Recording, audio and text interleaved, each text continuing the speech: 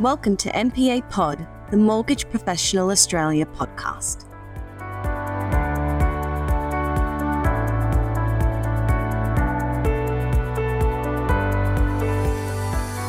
Hello and welcome to MPA Pod, our regular podcast series.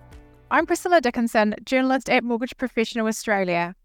Joining me today is James Kelder, finance consultant and property specialist at Green Finance Group.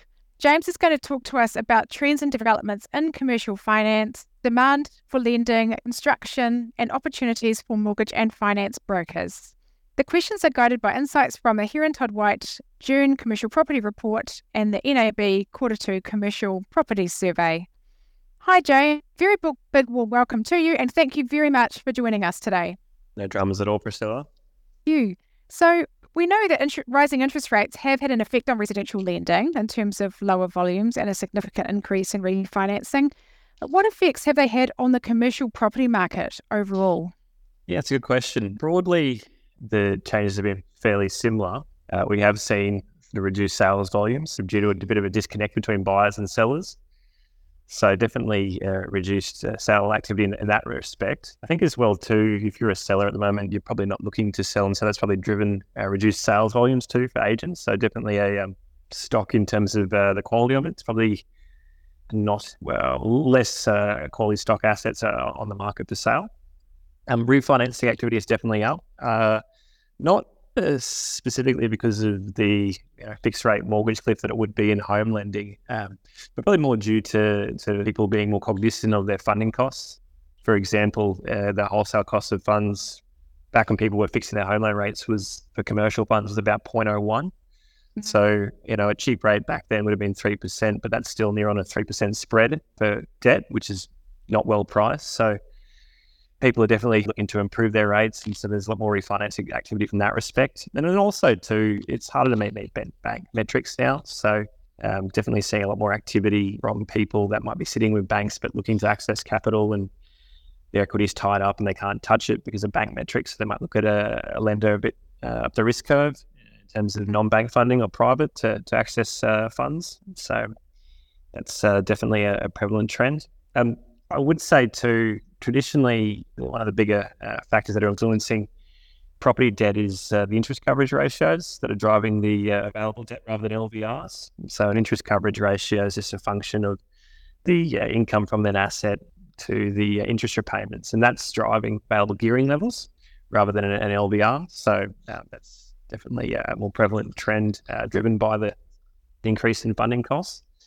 And just as a general piece, seeing more, it requires more cash in a transaction and a completed deal. So that's definitely on the rise. And I think at a direct comparison with residential and commercial asset classes, the biggest, or not the biggest piece, but a piece that definitely influences things is the effect on interest rates on the yields. We definitely have seen cap rate expansion, and that has a direct effect on asset values falling. From what I see, especially in metropolitan locations, in the higher end of the residential market, values seem to be holding. So less so with commercial assets, definitely expansion in cap rates and yields, and that has a fall-on effect to asset values. Great, thank you. And so following the COVID-19 pandemic, retail had a well-publicised bounce back. Mm-hmm. As noted by Heron Todd White in its June report, the retail sector is now dealing with higher interest rates, causing consumers to pull back on their spending and a softening of retail yields. What effect is this having on banks' appetite for lending for certain asset classes? Sure. Generally, banks, I've found, have a restricted appetite on retail for a while. Lower LVRs, higher coverage ratios, but it does depend on asset quality. So a large retail tenanted by Woolworths isn't going to be viewed the same as a cafe in the city. So definitely that plays into account. I think if your business isn't performing as well because of reduced retail spending, if you forward look at that, the issue there is the tenants are trading poorly. It does affect their ability to absorb higher rents in future. So that's definitely something of a concern if retail spend is pulling back. What comments would you make on commercial construction activity in key centres? It's definitely a lot harder to get the right amount of funding to complete a development or construction transaction. So I definitely would say that the activity is subdued.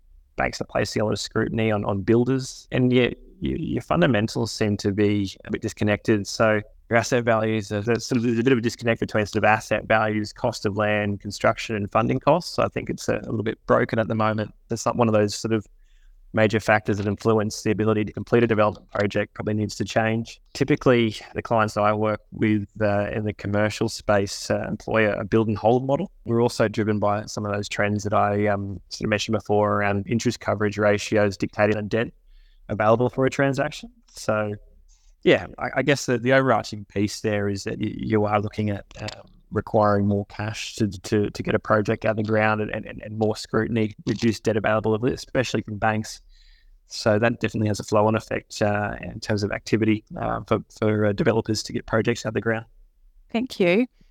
Now, according to the latest NAB Commercial Property Survey, overall commercial property confidence levels eased in quarter two, the 12-month measure falling to -3 points. NAB reported that short-term confidence levels were highest among property professionals operating in CBD hotels and industrial property markets, and lowest in the office sector. What headwinds do you see from a commercial property perspective for both investors and tenants? Sure. So I think if we break that down and go headwinds for investors, the biggest things that would be occurring in that space would be asset values holding with the rising interest rate environment and cap rate expansion, and then the flow-on effect with the higher funding costs and those interest coverage ratios. To date, I find banks have been very lenient. They've reduced metrics to make things work. Or an overarching piece would be that their metrics have reduced from where they were 12 months ago. So that's definitely assisted borrowers. And then in some instances too, where you have a borrower that's invested in some commercial assets and their metrics aren't as strong as they used to be because of the rate environment. I've seen banks broadly work with them and accommodate and work around deleveraging strategies. So that's positive.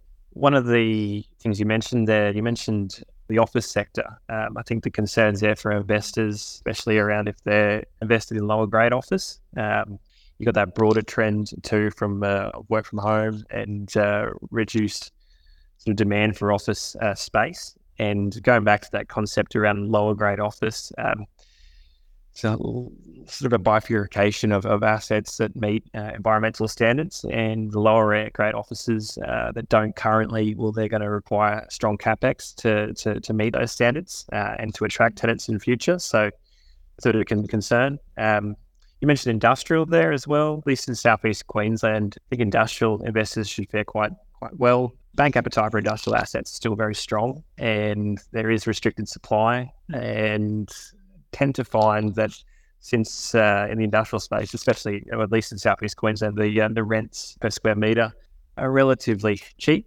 and so there's room for them to increase and offset, say, cap rate expansion. So that's a good piece there for industrial investors.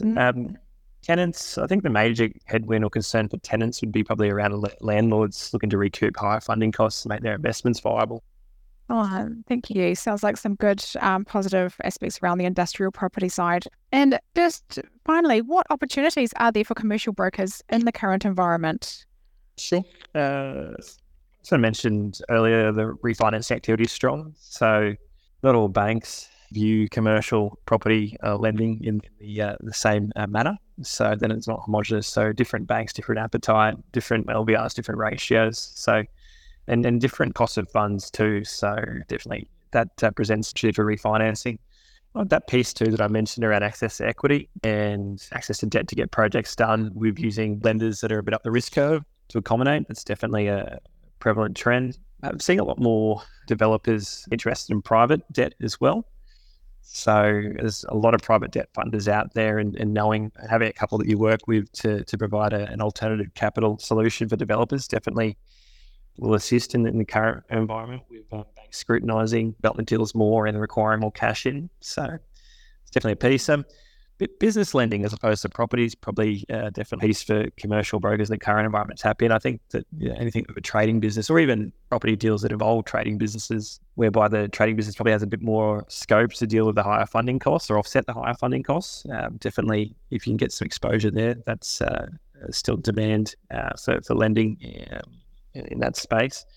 I think too, the environment's a bit harder, and so the biggest opportunity, is probably just knowing who's doing what in the space in terms of lenders, and the deals require more work to get done, and knowing how to present a transaction properly, and knowing which lenders or how lenders view things in a certain way will allow you to deliver outcomes whereby you can get more debt into transactions, and clients will like you more if you get more money from them. So, well, thank you very much for sharing those great insights with us, James. That wraps up this edition of MPA Pod. Thank you very much for joining us, and we look forward to bringing you more news and discussion in future episodes. Thank you for listening to this episode of MPA Talk.